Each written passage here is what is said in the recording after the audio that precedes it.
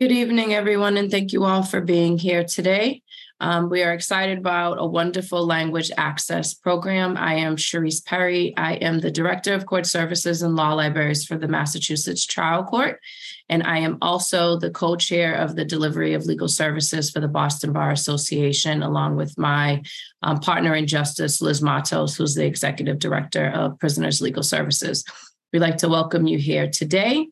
We will be speaking of all things language access, and I am joined by an esteemed panelist of Chief Justice Ron Keogh from the Boston Municipal Court, Regional Administrative Justice Judge Lynn Rooney in the District Court, the Director of Language Access, Sybil Martin, the Senior Manager of Language Access, Narda Barrios, my other Justice Warrior, Iris Coloma Gaines, staff attorney at Massachusetts Law Reform Institute, and Caitlin Parton, General Counsel for the Massachusetts Commission for the Deaf and Hard of Hearing, in supporting the Office of Language Access is Emily Ricola. So thank you all for being here, and we are going to get started. I am introducing Chief Justice Robert Ronquillo, who serves as the chief of the Massachusetts Trial Court Language Access Committee, to welcome us to this program and talk about the importance of language access. And I will continue to introduce many of the presenters that we have here this evening. Thank you all. Thank you, Sharice, and thank you everybody for being here. This is an honor and privilege to be here. And I was looking earlier at the topic of this webinar, and it's very appropriately titled, Navigating the Mass Court System, because that's really what this is about, is unless you know how to navigate it, you'll get lost. And I am pleased that we have the experts, in essence, in the field here from different perspectives. In the trial court, it is very important that the court users understand exactly. So we're only as good as the people that we're only as good as the court users understand what we do and what is said. Other than that, we're a system of a foreign language for people who cannot hear, mental not saying. So it is critical to the trial court that every person who comes into our courtrooms are treated and are given every opportunity and the access to understand and to hear everything that is happening in our courtrooms. As a result, we have the language access plan. There's a long-term plan on how to continue to bolster this. And there are ongoing meetings on signage, on increasing interpreters, the language. You will hear then from the Office of Language Access the numbers and the extent of language that we hear.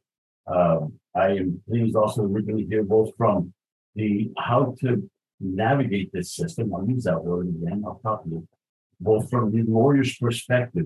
If you have a client who is hard of hearing and deaf or doesn't speak English, what do you do? If you have a witness, how do you handle that from the lawyer's perspective? How do you get interpreted? What if it's a language that is not very common? From the interpreter's point of view, what do they need to be able to be efficient and effective in the court, so that we make sure that everybody is on the same level playing field when it comes to the court proceeding. And then from the judge, and we can speak from the judge's perspective about what is so important and why language access is so important and how to work with interpreters.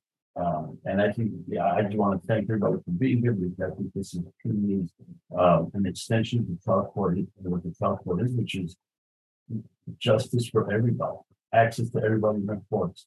I just want to thank you for that, and I want to express that that language access to limited English proficiency individuals and deaf and hard of hearing is critical, and one of our highest priorities, and making sure that those individuals have access to our courts and able to walk out with a complete understanding of what happens to them. So thank you.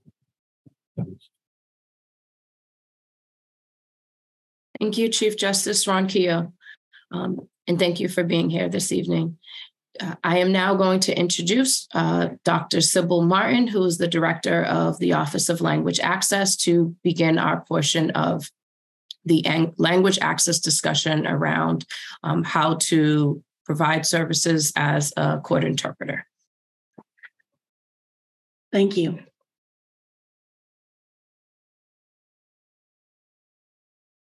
Good evening, everyone, and thank you to the Boston Bar Association for sponsoring this webinar.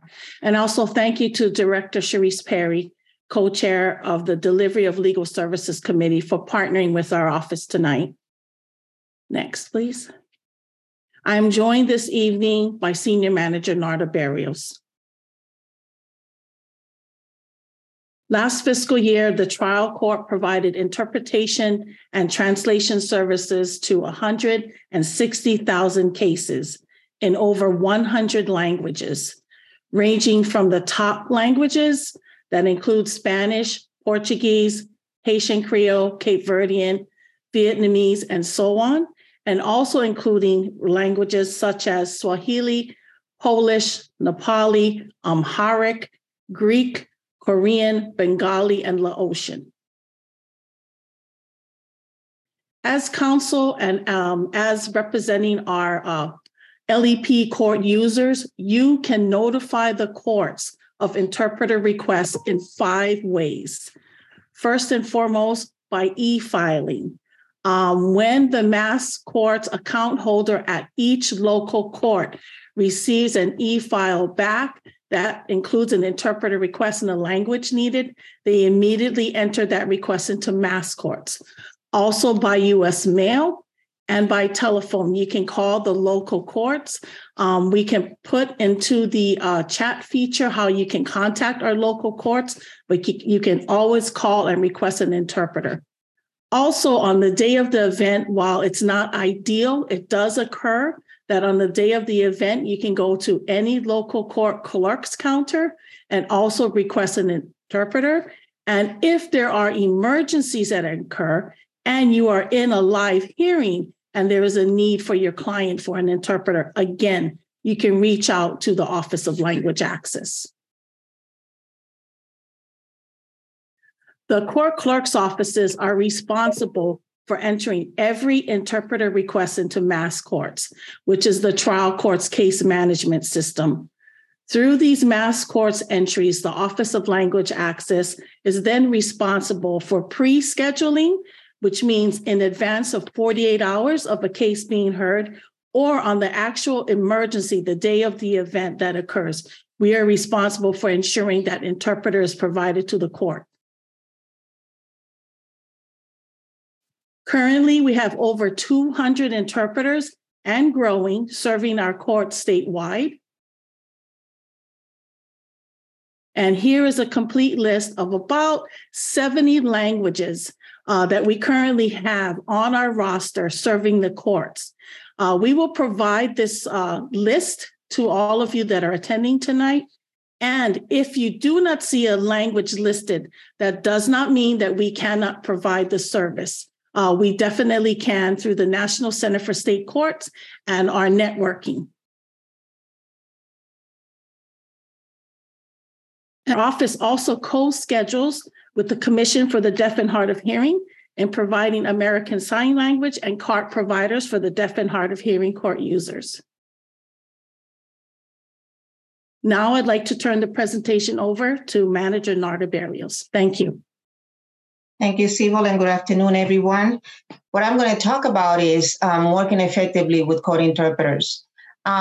Interpreters for the Office of Language Access in the Massachusetts Trial Court are guided by the standards and procedures that were promulgated on January 20th of 2021 by former Chief Justice Paula Carey.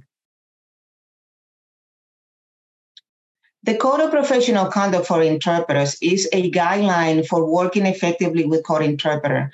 If any of you is interested in accessing that code, you can find that in mass.gov. All the court interpreters must be impartial and follow Code of Professional Conduct that ensures due process. An LEP, which is a limited English proficient individual court users and friends and attorney interpreters, are not bilingual individuals that may serve as interpreter. We put emphasis on this because the work of a code interpreter is a work that is of a skilled and trained individual that even though someone may speak a language, that doesn't necessarily qualify them as an interpreter. Section 4.07 of the scope of practice states in section 8 that interpreters do not fill out forms. That is because interpreters are only to provide sight translation or interpretation services when someone is reading the forms. As attorneys, I think it's important to know the reason why interpreters may address you and tell you that they cannot fill out a form. And that is because the Code of Professional Conduct does not allow them to do that. Interpreters don't complete written statements. In the event that there is a written statement from in one language that the interpreters need to translate, the interpreter will do a translation when ordered by the court. Interpreters do not explain services and interpreters do not explain forms. As attorneys, usually attorneys have the impression that interpreters will explain a form when they are not able to communicate with a client. What attorneys can do, and those serving LEPs, is tell the interpreter the explanation, and interpreters will do so. But interpreters are not tasked and cannot explain any purposes in any form and any laws that is not explained for the interpreter to do translations.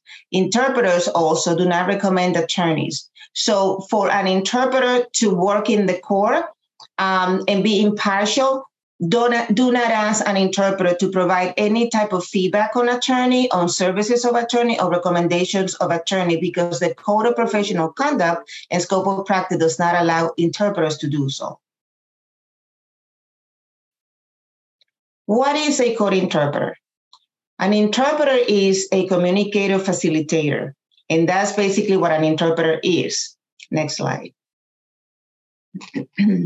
Interpreters are able to interpret in the three modes of interpretation, that is simultaneous, consecutive, and sight translation. Interpreters are sworn to render complete and accurate interpretation. Any utterances in source and target languages are really perfect matches. So interpreters don't interpret word for word, but meaning and context. A code interpreter is a communicator facilitator for the parties involved in a proceeding, and that will be for the district attorney, for defense counsel, for victims, for witnesses, and anyone involved in a court proceeding. An interpreter plays a vital role in the protection of the rights of the non-English speaker, engaged as parties or witnesses in a court proceedings. The fulfillment of this role requires an understanding by the interpreter of the complexities of the performed and the fundamental ethics principles and standards to be followed pursuant to General Law Chapter 221C and Mass General Law Chapter 221.6, Section 92A of the Massachusetts Professional Conduct. Rendering interpretation. In any mode of interpretation, an online interpreter assigned for a case must complete and accurately interpret without adding, omitting, or deleting any statements. The source and target language often have different syntax, grammars, and slang idioms or culture-bound expressions that do not translate easily. I will say that because many that speak another language will hear an interpreter interpret context and will assume that the interpreter is not interpreting exactly what's being said. And that is because exactly what's being said cannot be transported to another language with the accurate meaning and many times. So interpreters transport context and not exactly the exact word-for-word interpretation. Often verbatim words cannot have translations that equivalent to the English language. This is why the interpreters are skilled individuals that can transpose the context of what's being said without omitting what is being said. Interpreters must apply their skills and judgment to preserve the meaning of what is communicated. This is the reason why not everyone that speaks another language can perform the work of an interpreter, because in doing so, in word for word, the interpreter will lose meaning, context, and not represent the interests of the LEP who is the person in which and for which we're providing services to. Next slide. Working effectively with code interpreters. Speak clearly at a reasonable pace and volume. Interpreters cannot interpret what they cannot hear. Speak directly to the limited English proficient core user. They have the right to be heard. Everything that's being said and be addressed personally. Interpreters is only the conduit of what is being said. So do not address the interpreter as to address the LEP. Communicate person to person with a person that you are assisting in core. A limited English core user, family, friends, or bilingual personnel are not interpreters, and they are not skilled, nor have been screened, or know the code of professional conduct. Therefore, they cannot be impartial and also not know the nuances that an interpreter uses to transport meanings. An interpreter is there to interpret and not to take part in conversations, nor clarify or provide expert testimonies. Use only certified or screened interpreters by the Office of Language Access, because only those interpreters have been trained to work for the Massachusetts Trial Court. In using someone who has not gone through the proper training, you will put at a disadvantage the core user and thus not service them in the proper way. An interpreter may agree to site translate on the record only if it's feasible to do so. What does that mean? What that means is that on the day of the hearing, you cannot provide an interpreter 5 pages of a statement to translate without having given the interpreter the opportunity to familiarize themselves with the language, the context, and what's being said. Interpreters can site translate short statements, and if they need to translate something that's longer than that, the interpreter must be notified way ahead of time so that they can prepare themselves. Generally, documents of 1 page or less can be site translated. Otherwise, the interpreter will have difficulty rendering the right and the proper meaning of the document, citing and researching words that are unfamiliar, and looking for terminologies that will make the site translation of the document more efficient. Audio recording or text messages must be submitted before time. Interpreters cannot be given text messages to translate, as many emojis and other acronyms cannot mean the same thing for every person, every culture, and every individual. So these are not things that can be provided to interpreters to on the fly interpret in core without preparation. The service will not be complete, and the interpreter will not be able to do a proper site translation to provide proper services. Translations. What is translation, and what does the Office of Language Access does with translation and the translation team? The translator's role is to faithfully render a text from the source language into the target language. Translators strive for a functional equivalence in meaning, which is much different than interpreting, while preserving the source text register from intention and function, so reading the target language text reproduces as closely as possible the experience of reading the source language text. So translating forms is not the same as interpreting. Not every interpreter can be a translator, and not every translator can be an interpreter. What is the role of the translation, and what can and cannot a translator do? The translators does not provide translations of core forms, documents, and web text in the requested languages.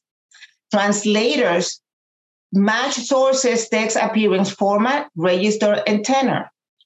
Translations are not identical to the English, rather achieve a functional equivalency. The translator provides the bubble notices. What is that?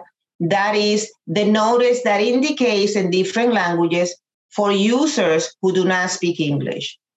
Monolingual translations serve as references only. The translators does not provide translations of individual cases, documents, for example, guardian ad litem reports, affidavits, and forms like that, that pretend only to an individual's case. The translators does not provide translations approval for external entities that aren't trial court partners.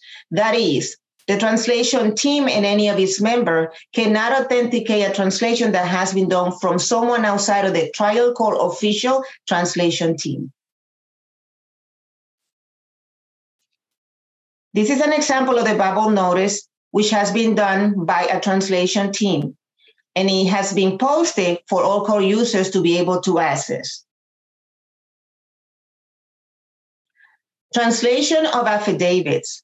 In the sources of restraining notice, interpreters do not take affidavits from LEP users. An LEP must write in their own language what they want the court to know in their affidavits, and an interpreter will translate what the LEP wrote. This is because an interpreter cannot take a dictation from an LEP into the English language because they will not capture the exact meaning of what the court user is trying to indicate the court. So in court, when an LEP comes to court to file for a restraining order or any other affidavits that will be in front of the judge, if the LEP does not read or write, an interpreter will write in the language of the LEP court user the exact meaning of what that person wants the court to know. Once that has been done in their language, the interpreter will read it in their language to the LEP court user. The LEP court user will attest and confirm that that's exactly what they mean to tell the judge. Once that is done, the LEP will do a translation from that language into English so that the judge in court can know what the LEP is trying to communicate to the court. This is the proper procedure. An interpreter that does not do this has violated the Code of Professional Conduct. And this is the way that we can preserve the purity and what the LEP is trying to communicate with the court. If you have any questions at the end of the session, we're here to answer any questions for you. I hope that this is informative. My information is there. So if you ever have any questions regarding interpreters' use and how to work best with the interpreter, feel free to contact me at any time. Thank you.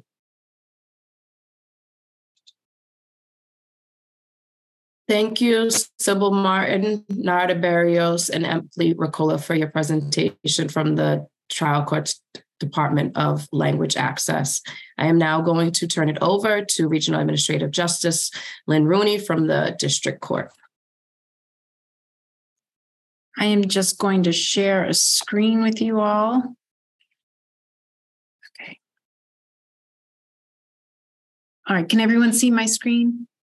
Yes. Okay, great. So I'm just going to, I'm going to echo a lot of what Narda just said, but I just want to talk a little bit about what I have seen as a judge. I worked for 9 years as the first justice up in Lawrence, so I had the opportunity to see a lot of interpreters. We needed interpreters on probably 80% of our cases. So I'm going to share a little bit about some of the things that are most bothersome to the court that we see. If I can get it to go, that would be good. And now it's not going. There we go. These are just very basic things, but you would probably be surprised at the number of times it happens. You need to know if your client or a witness that you're going to call needs the services of an interpreter. I can't tell you the number of times where I have been engaged talking with counsel about a particular case. We may be, 5-10 minutes into something, and all of a sudden the attorney turns and says, you know what, my client needs an interpreter. To be honest, I don't know how that happens. It troubles me because that sort of suggests to the court that the communication that has been happening between the client and the attorney was not really happening. So I think it's got to be one of the first things any attorney does is talk with the person, make sure that English is their first language. If it isn't their first language, find out what is, and then talk to them about how comfortable they are without using an interpreter. I understand that many people have there's so many different levels of comfort with the English language, but when you're in the courtroom, there's a lot of words that are difficult. People may not understand. So just because someone might be able to go to a restaurant and order in English, it doesn't necessarily mean that they're going to be comfortable in a courtroom without the benefit of having an interpreter. And certainly, if they're tendering a plea, you need to make sure they understand all of their rights. So I do expect, and I frankly get somewhat annoyed if that happens. And I have started basically asking right at the beginning, does your client require the services of the interpreter? And I just attorneys should be able to answer that question. That should not be a question where the attorney has to turn to their client to find out at that moment in time whether or not they need an interpreter. This seems pretty obvious, but please don't use Google Translate or use another bilingual person in place of a court-certified interpreter.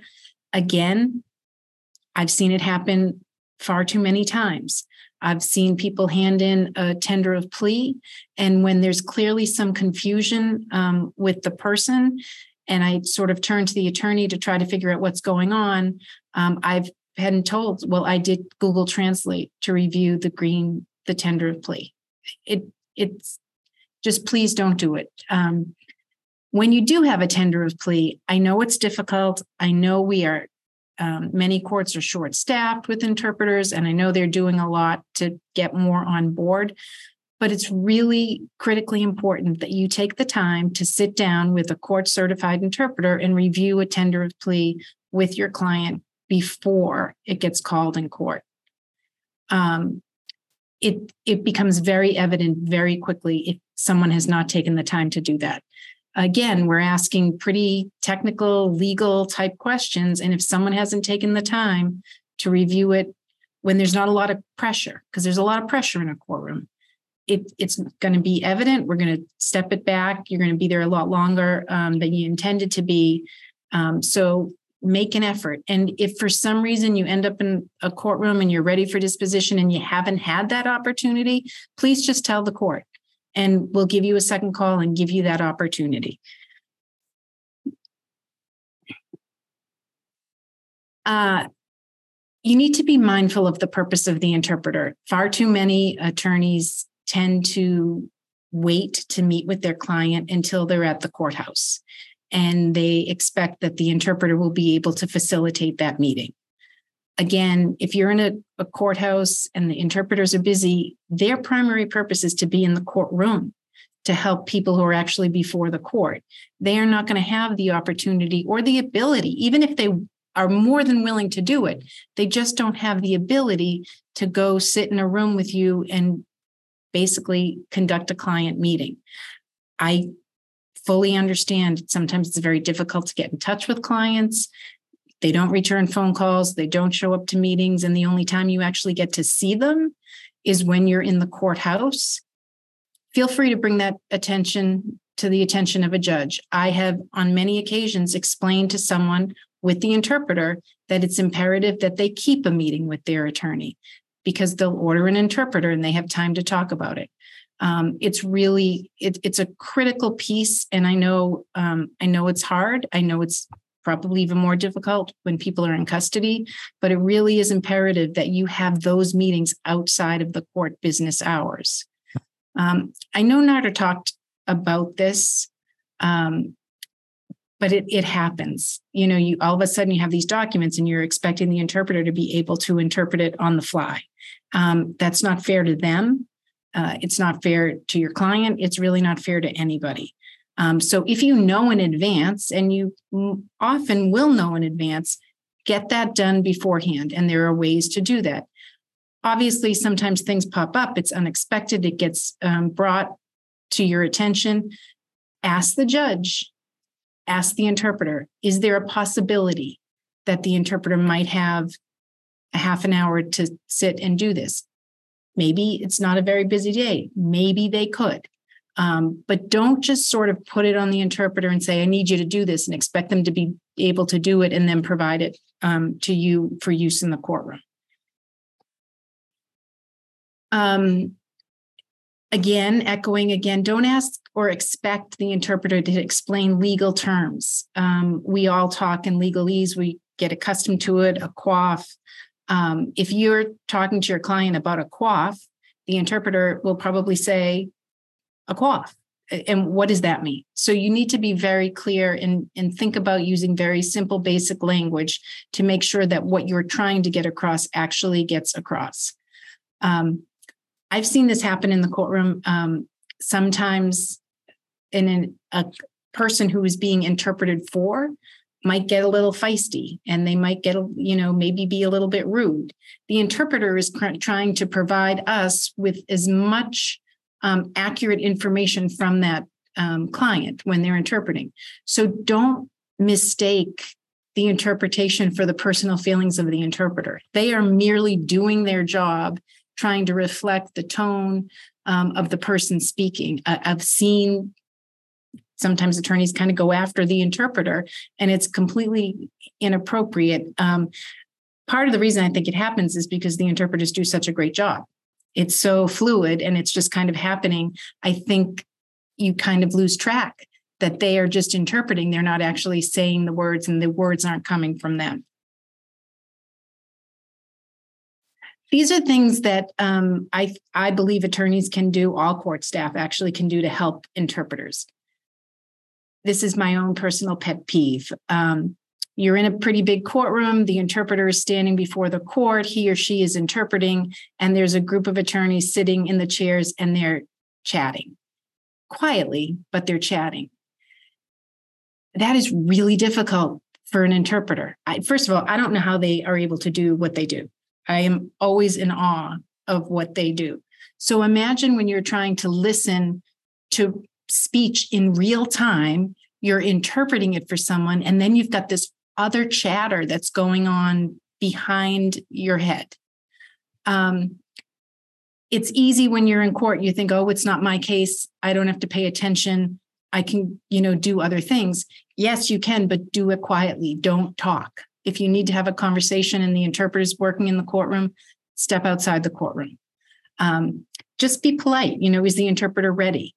I think sometimes we forget, especially if you're in a building, for instance, Lawrence, multi-court departments, interpreters would go from one court department to another court department, never mind from courtroom to courtroom.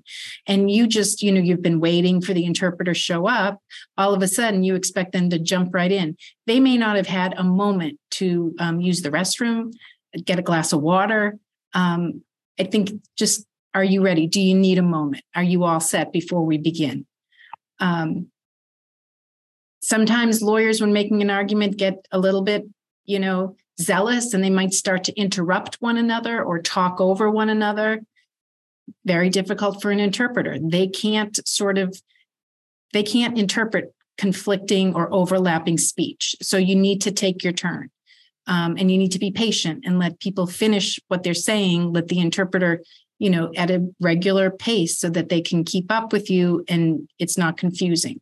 So slow down, be clear with your speech.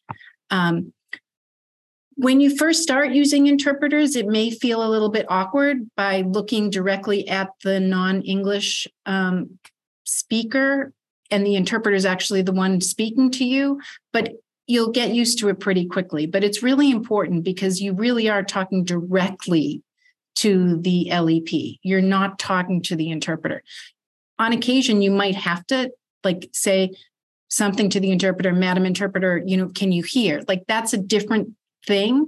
But when they're actually in process of interpreting, make sure you're talking directly to the LEP and not using or say, Madam Interpreter, can you tell or can you ask? That's not how you use an interpreter. The other thing for attorneys, and I think we lose this a lot, pay attention to the nonverbal responses of people. The interpreter is not going to interpret a nonverbal response, but the attorney should. So the attorney should, first of all, say, can the record reflect that the witness just raised their hand, or something like that. And if they are nodding their heads or shaking their heads, usually the court will intercede and make sure that there's a verbal response. But sometimes, we fall asleep at the switch a little bit. So it's important for the attorneys to make sure that everything's on the record. So if you're using an interpreter and you're seeing that the person is nodding, just say, you need to answer in words so it can be recorded on the record. And This is, I think, one of the harder things that happens a lot. Many people who come into the court have some English ability, but it probably isn't enough in these circumstances in a courtroom. But inevitably, what will happen is they'll begin to use the interpreter, and then they start to respond in English to some questions, and they'll turn to the interpreter for some help, and it can get pretty messy, and it makes it very difficult for the interpreter. So I had this happen pretty recently. Figure out, if they need an interpreter, just explain to the individual that we're asking them to use Spanish and not revert to English, because it makes it difficult for the interpreter to kind of do it piecemeal. If it keeps happening, I think you need to figure out, is this person really more comfortable in English? Is this not going to work for the interpreter? You need to be clear. You need to make sure the attorney has had an opportunity to talk to the client about how that all figures out. And this second part comes up a fair amount too. Oftentimes, a person will have not used the services of an interpreter for many court dates, but then they get to an evidentiary hearing or even maybe a jury trial, and they suddenly want the services of an interpreter. You might not have one because one may not have been ordered for it, and the case might have to get continued. What I would strongly urge you not to do is to say, oh, it's okay, we'll just go without an interpreter. For my purposes, once someone raises a concern about the ability to understand and communicate in English, I want to make sure, I want to be 100% certain that they can do that or they get an interpreter. And if I have to continue a case, even if it's an old case, even if it's a custody case, it's not worth going forward if you don't have an interpreter, if the person needs an interpreter. Because then what will happen is they maybe want the case really to go, and then they find out there's not going to be an interpreter, and then they'll say, oh, no, it's fine. We'll waive it. We don't really need it. He'll be fine. That doesn't really work for me because it was raised for an issue, and so you need to address it. Our sort of push to resolve cases cannot come at the expense of someone not understanding what is going on in the courtroom. They have that right, and it's our job to make sure that they are able to understand and hear everything that happens. And I think that is all I have. And I am happy to answer any questions at the end as well. Thank you, Judge Rooney. I am now going to turn it over to Iris Coloma Gaines from the Massachusetts Law Reform Institute to speak to us from an attorney and advocate's perspective.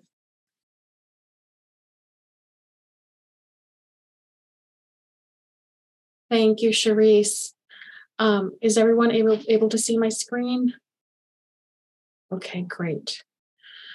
So there might be some overlap in my presentation also of what has been said already by the previous presenters, but I will try not to repeat. So I want to start out by saying that language access is access to justice. You need to remember as the attorney that the limited English proficient person and the deaf and hard of hearing person are relying on you as their attorney to work efficiently with the court interpreter to ensure that they have access to their day in court. And as I had mentioned before, a person, I think it's important for attorneys at the time of intake to ask the question on their intake form, what is your preferred language? Because that way, you know at the get-go whether the person needs an interpreter or not. Because if their preferred language is something other than English, then an interpreter is likely going to be needed. And remember, as Judge Rooney pointed out, you might be able to speak to this client in English, to set up an appointment in your office, to talk about the time and place you're going to meet them in court and where it is. But when it comes to something really high stakes, like a court proceeding affecting their rights, they're really going to need an interpreter. So I feel like the easiest way to do that is to get it right when you're evaluating the case for representation. So as Nadva mentioned in her presentation, there are 3 different modes of interpretation. I'm just going to go in and give you a definition of those. So the first being that the, sorry about that. Simultaneous is the mode that's mostly used where the limited English proficient person is not being addressed specifically, but wants to and can listen to the proceedings in their preferred language. So usually headphones are used, or the interpreter should be sitting right next to the LEP person in court so that the LEP person can actually follow along in the proceeding. Consecutively is usually used in the question and answer interpretation when the LEP person is actually being addressed. So the interpreter should be close to the witness, but not blocking the judge or jury's view of the witness. And the interpreter will interpret the English questions and target language answers for the tribunal. But there should be no side conversations at all with the interpreter. And then sight translation is what Judge Rooney was explaining, where a document in the courtroom, and Nadva mentioned this too, that requires an oral translation. Again, if it's too long, then you need to ask the court for permission. The interpreter will actually interject and let the court know that they need time to go over this document, or if it's short enough, they can go ahead and orally translate it out loud. So when you're representing or when you're dealing with interpreters in court, you really want to familiarize yourself with the code of professional conduct that Nadva mentioned. I put a link here to it. It's part of the standards and procedures of OLA. And understand that their role is solely to communicate, as has been said before, and that the interpreter has to interpret everything that's been said, whether you intended to say it or not. You really can't request for the interpreter to not translate something or to add something to something that you didn't say to begin with.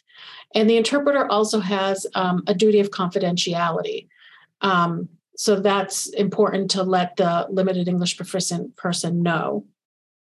Now, when the LEP person is your client, some things that you should do before the court proceeding is meet with the interpreter, if at all possible, and ensure that the client and the interpreter understand each other. Ask the client to repeat back what she understood of what the interpreter said to them. In other words, you are going to say things to the LEP person through the interpreter, and then ask the client to not just repeat back, but what did she or he understand from what was just spoken. Also, ensure that the client understands the interpreter's role, that the client should not be speaking with the interpreter. Sometimes, because the interpreter speaks the client's language, the client may feel some comfort level with that person in order to speak their own language, but really there should be no conversations between the interpreter and the client. All the questions need to be directed that client has to his or her attorney. And sometimes a role play or a short practice run with this would really be helpful, just to so that the client really understands, how the roles are defined. You really want to ensure the client doesn't have a conflict of interest with the interpreter. So, ask your client through the interpreter, like, do you know this person? Do you feel comfortable with them interpreting in this case? Because many times, especially in sort of lower incidence languages, there might be an issue with an interpreter knowing, like, the litigant from the LEP person from the community, especially in situations like domestic violence cases or divorce, any kind of family law case. The LEP person might feel uncomfortable with this person being involved in the case, even as an interpreter. And also, you want to provide the interpreter with any legal terminology that you have, just so that they have that information ahead of time. So interpreters in court proceedings for a trial, you might need a team of interpreters, two or more, depending on the length of the proceeding. That's something that OLA would arrange and know to do, depending on the length of the proceeding. Also, interpreters need periodic breaks, as has been mentioned before. They, the job of an interpreter is really mentally exhausting. It's really hard work. And so the interpreter has the right to ask the court for permission to recess, to familiarize themselves with terminology, to ask for breaks, or for other accommodation. And the interpreters also have a responsibility to report any conflicts of interest that they have with the LEP person, or an inability to communicate, or to report any error to the judge and to OLA, whether it be at the actual proceeding or later if it's something that they discover later. So these are just some do's and don'ts. I won't repeat the ones that have been said, but avoiding idioms like it's raining cats and dogs, or on the day of the accident it was raining cats and dogs. That's just like not going to work for an interpreter. So try to avoid those. Don't use compound sentences. Try to use as plain and simple language as possible. Use the first and second person. So when, like it has been said before by the presenters, to speak directly to the interpreter, to the litigant, the LEP person. You don't want to say to the interpreter, ask him, what time it was when he arrived at, wherever. It's you speak directly to the person, and the interpreter is just literally the mouthpiece, the conduit. No side conversations. And then you want to wait, as Judge Rooney pointed out, people should be speaking one at a time in the courtroom, no matter who they are, whether they're the party, the judge, the witness, the clerk, whoever it is, all should be speaking one at a time. And you want to pay attention, like Judge Rooney mentioned, to the exchange between the interpreter and the LEP person, because there might be errors that you want to raise through an objection with the court, and the court will make a determination as to whether the error you point out is prejudicial, that requires correction. But it's important. Some of the things that you may find in your observation is if the LEP person is going on and on in their own language, and then the interpreter's interpretation is just 2 words. Things like that, and also just noticing if the LEP person their responses are not making sense to the question that you asked in English, or the question that an attorney asked in English, then those are all flags, red flags that you should, point out to the court that there might be an error, and that you probably would have a sidebar about it with the court and the interpreter and the parties. So, and just be patient. Anytime an interpreter is used for a court proceeding or anything, it's going to take twice as long, or if not longer. And recognize that as an attorney, you may feel vulnerable and not in control, and a bit like an outsider in the situation, which is not a normal feeling that we as attorneys have, because we usually are sort of in control and can speak authoritatively in court. And when there's an interpreter involved, you really need to step back and respect their role, and understand the fact that you are actually providing access to justice for this LEP person. And it's important that you remember that. And then exactly what I just said, the access to justice point. And then, and also be aware of cultural considerations. This is really important because the interpreter needs to be aware of an LEP person's region of origin and dialect to provide complete and accurate interpretation. The education level of the LEP person matters. So persons in the courtroom addressing the LEP person may need to further simplify questions based on the person's educational level attained. And then the LEP person's perception of authority based on their cultural background might really affect how or she responds to the questions based on fear of retribution for opposing parties or a domestic violence situation. So questions, just be mindful as an advocate that the same rules apply in the type of case that you are presenting to the court, that you need to take all that into consideration, and so that the interpreter can also convey that in their interpretation. And then to file a complaint against an interpreter, OLA does have this form at monmass.gov. I provided a link here. OLA does take complaints about any interpreter. Again, if you familiarize with the standards of conduct, you can see if any of those standards have been breached in any way. But some of the things can be, late arrival that affected everybody that was there because it was a very late arrival, or it can be other things like conflict of interest that wasn't reported to the judge or to OLA, and your client expressed that, that there definitely was a conflict. The competence of the interpreter, any unprofessional conduct, all of those things are grounds for filing a complaint. And that's all my presentation. And I will also be here for questions. Thank you. Thank you, Iris. And so lastly, I am going to turn it over to Caitlin Parton, who comes to us from the Massachusetts Commission for the Deaf and Hard of Hearing to provide our final presentation for this evening. Okay, thank you. I'm going to copy everyone and make sure you can see my screen. Yes. I guess it's the current cultural equivalent of, can you hear me now? So thank you for being here tonight. I'm General Counsel for the Massachusetts Commission for the Deaf and Hard of Hearing, and I will be focusing this evening on how to work with deaf and hard of hearing clients in the court system. So first, just a quick overview of what the Massachusetts Commission for the Deaf and Hard of Hearing is. We are a state agency within the Executive Office of Health and Human Services. Our executive director, or commissioner rather, is Dr. Satanwa, who is himself an attorney. And the services that we offer are case management and social services for adults and children who are deaf and hard of hearing. Our communication access services department, which is where you would go to schedule interpreters, CART, which is captioning, and other language accommodations. We offer substance use disorder services that are bilingual and bicultural to deaf and hard of hearing individuals.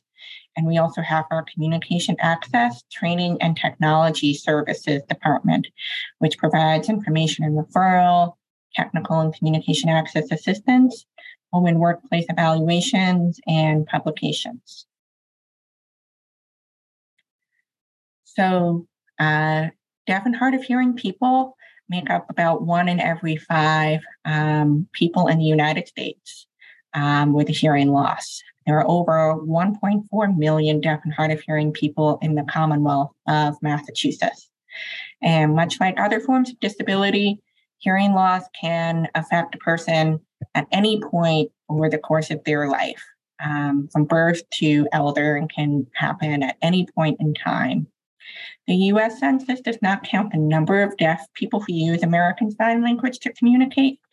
The rough estimate is approximately 675,000. Typically, when someone says that they are deaf, I think culturally the image is that it would be someone who uses American Sign Language, but the vast majority of people with hearing loss use spoken language to communicate. ASL is a pretty common language requested in the court system. And in Massachusetts, only the Commission for the Deaf and Hard of Hearing can provide the legally certified ASL interpreters. So we work with OLA, as was discussed earlier. And we receive many ASL requests, and we are doing a lot to try to expand our ability to meet all of the requests that are coming in. Just very briefly, I want to make sure that everyone who is attending tonight is aware that you are obligated to provide communication access to a person with a disability under the Americans with Disabilities Act. That includes the courts, that includes private attorneys, and includes legal services as well. And to briefly mention, the American Bar Association Formal Opinion 500 makes it clear how important language access is in the client-lawyer relationship. So regardless of whether the person is deaf or hard of hearing or uses a language other than English. It is vital in provision of legal services and attorney-client advocacy to provide an interpreter or a translator. So the Americans with Disabilities Act requires provision of effective communication access. And the best way to find out what is effective for an individual is to ask and then to do what is possible to meet those needs. And deafness is a spectrum, hearing loss is a spectrum. So it can really depend on the individual's preferences, perhaps one-on-one in a quiet room. They may feel comfortable meeting with you without an interpreter, but in a courtroom setting, which is much more formal, and there's multiple speakers, and there's heightened need to be able to follow the proceedings without necessarily interrupting and asking for repetition, that individual may require accommodation. So you really need to work with your client to figure out what is going to be best for them, depending on where you are providing the representation. And you should also be aware that communication access is not always for the person your work may be centered around. So for example, sometimes a minor child is hearing, meaning they don't have the hearing loss, but the child's legal guardians are deaf or hard of hearing, and there's an obligation to provide communication access for the legal guardians to make informed decisions. So, as I mentioned earlier, deafness and hearing loss is a broad spectrum. It's not just individuals who use American Sign Language to communicate. You shouldn't assume when you meet someone with a hearing loss that they know ASL. In reality, there's people who are deaf and oral, which I consider myself to be part of that community. I'm deaf and I use cochlear implants to hear, and I use spoken language to communicate, but I can also use American Sign Language to communicate. You may not necessarily have known any of that information just from looking at me. So it's really important to engage in a direct conversation with the individual.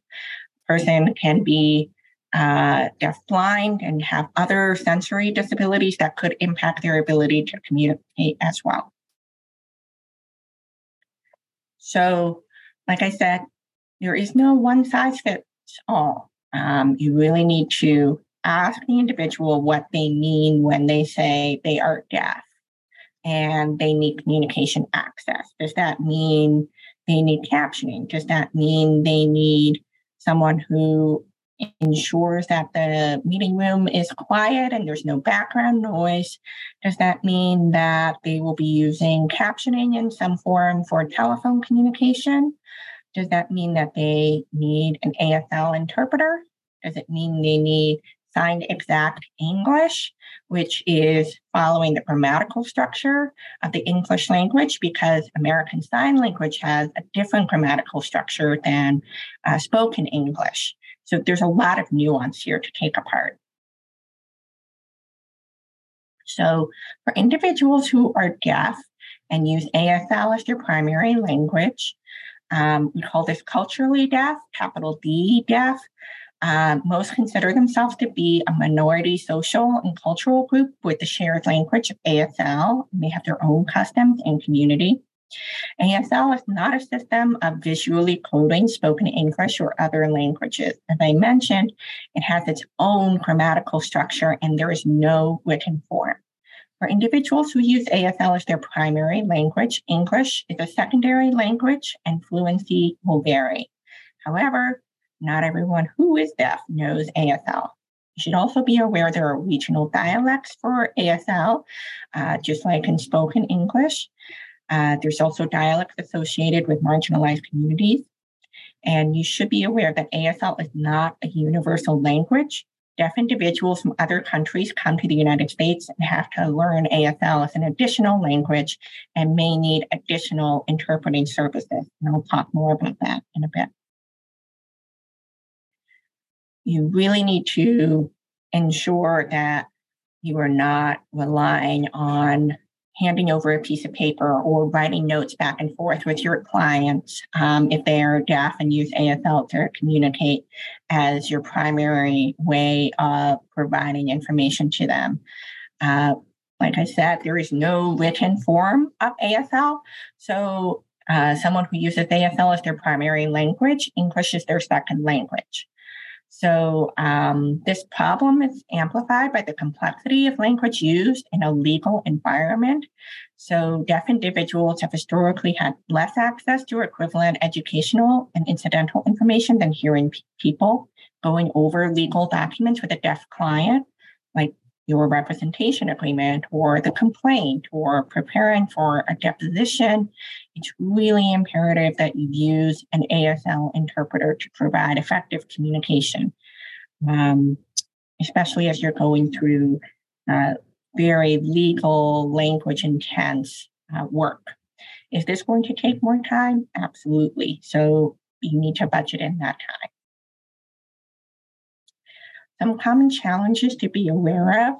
Unfortunately, deaf people are often turned away from legal services or private attorneys just from lack of education, knowledge, of resources, and ability to provide for interpreters. Solo practitioners or private attorneys may not be aware that the ADA applies to them or that there are resources available if they need to work with a deaf client. It doesn't mean that necessarily every meeting that you have with a deaf client, you have to bring in an interpreter. I will talk about other ways that you will be able to meet with your client, and there's telephone communication, et cetera, that the deaf person has access to that you would be able to use as well. Deaf individuals should never be billed for the provision of ASL interpreters or accommodations. And as was mentioned by my colleagues earlier, you absolutely should not show up to court expecting to use a court-appointed legal interpreter that the court has arranged to provide interpretation for the proceedings for your own communication with the client. For optimal, effective communication, there should be a proceedings interpreter team that the court is responsible for scheduling and providing, and then what I'll call a table interpreter who is hired by the attorney to ensure effective attorney-client communication with the person who uses ASL. So ASL interpreters are the resource that you would use for a deaf individual who uses ASL as their primary form of communication. In a legal setting where the accuracy of information will have legal consequences, a certified legal ASL interpreter must be provided. These interpreters have additional training and certification in legal vocabulary and structure. For a deaf individual who is not fluent in ASL, may have other disabilities that impact their ability to understand language, or is perhaps an individual from another country who ASL is not their first language either. A legally certified deaf interpreter must be provided in addition to a legal ASL interpreter. I'll explain what a CDI is in a bit more time. When you're using an ASL interpreter and there's multiple deaf individuals as plaintiffs, defendants, or witness, each party should be provided with a legal ASL interpreter to avoid ethical issues. This further impacts the ability of deaf individuals to have their cases heard in a timely manner. Unfortunately, postponements can happen because there's a lack of ASL interpreter availability, and there's a whole host of due process issues. So a certified deaf interpreter, I touched on some of the situations where you may also need to bring one in addition to the ASL interpreter. So not all deaf people are fluent in ASL. They're from another country, or there's other issues that impact their ability to really receive language. A CDI is a deaf native ASL signer, so they are a deaf person, in addition to the ASL interpreter who is a hearing person. The CDI is an expert in visual gestural communication. They can relay information provided in ASL from the ASL interpreter to the person who is not fluent in ASL or who may need the structure of ASL to be broken down even further with particular words or concepts expanded. So, for example, maybe you're working with a deaf individual from another country and they use the sign language of their home country. The CDI has been specifically trained in how to pick up the native sign language that that deaf individual is using, find a way to translate that, expand those terms, and bring in the ASL and break it down. It's a really fascinating and incredibly important ability and tool to use in providing effective communication to deaf individuals. So there's also the option of having a remote ASL interpreter. You know, thanks to the pandemic, so much of our life is the internet. So there's also interpreters available that can be present for a Zoom meeting or some other form of video call who would be able to interpret remotely. And on occasion, you know, back when court was holding all proceedings on the internet, we have been able to provide interpreters for remote proceedings as well. So there's a shortage of ASL interpreters in Massachusetts. I'm not going to sugarcoat it. And the pandemic has definitely impacted that.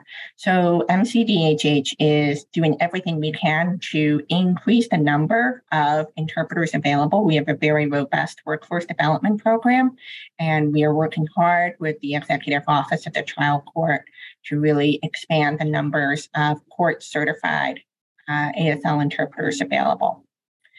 There's also video remote interpreting that I mentioned before, but optimally, especially if you're appearing in court in person, you should expect to use an ASL interpreter in person. And there are certain situations where a video remote interpreter is just not appropriate. You know, they are people who are interpreting from another state. There can be regional differences. You can't ensure necessarily if you're not working with the courts and with MCDHH, whether they're legally certified. So just be very, very careful about that. If you're working with a deaf individual, you may be wondering, how do I have a phone call with them? It's actually very simple and very easy. And technology has really grown in leaps and bounds. You know, you may be familiar with the really old school technology of a TTY, and I don't have that. Well, don't worry, you don't need to have one. So what a deaf individual will use is called Video Relay Service, VRS. And it's completely free and it's overseen by the FCC. You should be aware that these services are not to be used for on-site legal proceedings. They're just for telephone communication only. But that means that all of the run-of-the-mill conversations that you would have with any of your other clients, you know, an intake interview, follow-up questions, going over, you know, facts, making sure they're available and scheduling proceedings and meetings. All of that you can do on the phone with a deaf individual, just like you would with any other client. So this graphic on the bottom of the slide shows that there's a deaf individual who is using a TV or a computer with video capability, and they're signing to an interpreter who's on the screen. The interpreter is going to be speaking by phone to the hearing user. I'm going to assume it's the lawyer in this situation. And then you, the attorney, get to talking to the phone just like you would to any other client. And the interpreter will interpret back into ASL what you're saying to your client. And again, this is completely free for anyone to use as long as, you know, it's really for a deaf individual, and your deaf client is able to just pick up the phone and call you, and vice versa. So this is just a slide to show the difference between video remote interpreting, which is someone on the screen who would be interpreting perhaps a meeting that's happening in person, and video relay services, which is more along the lines of a telephone call that I just explained. Deafblind, just to touch quickly on the needs of those who are deafblind and communication. They also have a spectrum of need. Some use tactile communication, which means they would use an ASL interpreter who's specifically trained to sign into their hand. Others use Braille, and some use tactile braillers that provide live brailing translation. There are ASL interpreters who specialize in deafblind interpretation. Some deafblind individuals communicate verbally and may use CART, which is captioning. So here's a picture of a telebrailer and a picture of tactile communication. Those who are hard of hearing have hearing loss that happens after birth. They can do generally well, but may need more assistance depending on the situation. They may or may not use hearing aids or a cochlear implant or use assistive listening devices. There's a graphic of just what different kinds of hearing aids look like. Hearing aids are tools. Persons who use them absolutely will not hear things perfectly. So often they will need additional reasonable accommodations to ensure full language access. There are assistive listening systems and devices that are available to those who use hearing aids. And I won't go into detail about that, but you should just be aware they exist. Those who are late deafened may use hearing aids or cochlear implants, and the form of accommodation that they'll most likely use is CART, which is Communication Access Real-Time Translation. And CART is not the same thing as court reporting. CART or captioning provides verbatim, instantaneous transliteration of what is being said for the benefit of the deaf or hard of hearing person who is using it. It can be provided remotely. It's being provided remotely this evening, and I'm using it. You're free to click the link to see how it's working yourself if you're curious. CART output should not be used as a replacement for a transcript because CART is supposed to be for communication access only. And it's not verified for accuracy in the same way that a court reporter's work would be for a deposition. Cochlear implants are, I call them a high-tech hearing aid. They're a bit more advanced, but again, it does not replace the natural ability to hear. And so you are likely to have additional accommodations needed. So courts are required to provide accommodations to deaf and hard of hearing users. And my colleagues touched on all of this earlier, so I'm going to skip past this. I just want to reiterate again, making sure that there is an interpreter for counsel, so an interpreter that the attorney has already arranged before coming to court that's going to be there specifically to provide attorney-client communication access. And then the court separately has arranged for proceedings interpreters. To the extent possible, proceedings interpreters should not be borrowed to interpret for the attorney and the deaf client in addition to court proceedings. Communication access will get more complicated. If both parties are deaf and use ASL to communicate, you may need to also have a CDI.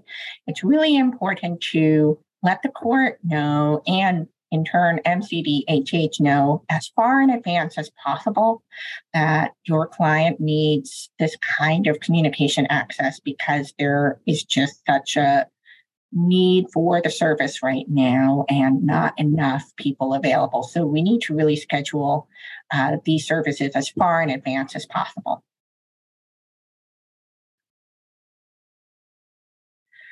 So here are some links for how to request ASL interpreters and CART providers from MCDHH. We have other information available on our website.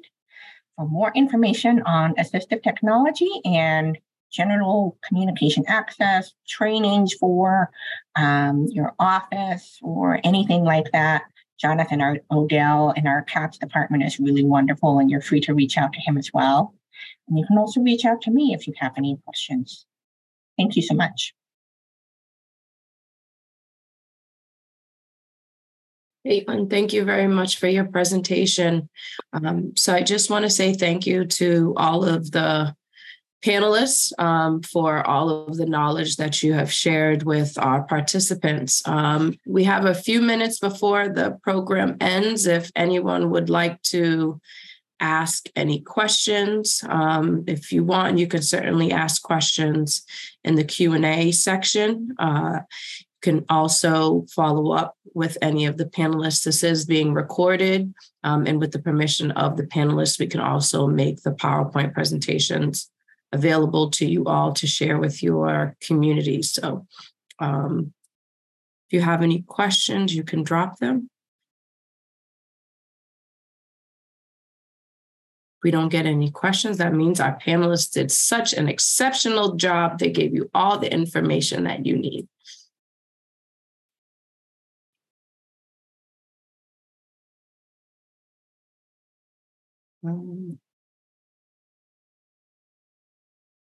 I don't think we have any questions. Well, with that, then I will close out the program for this evening.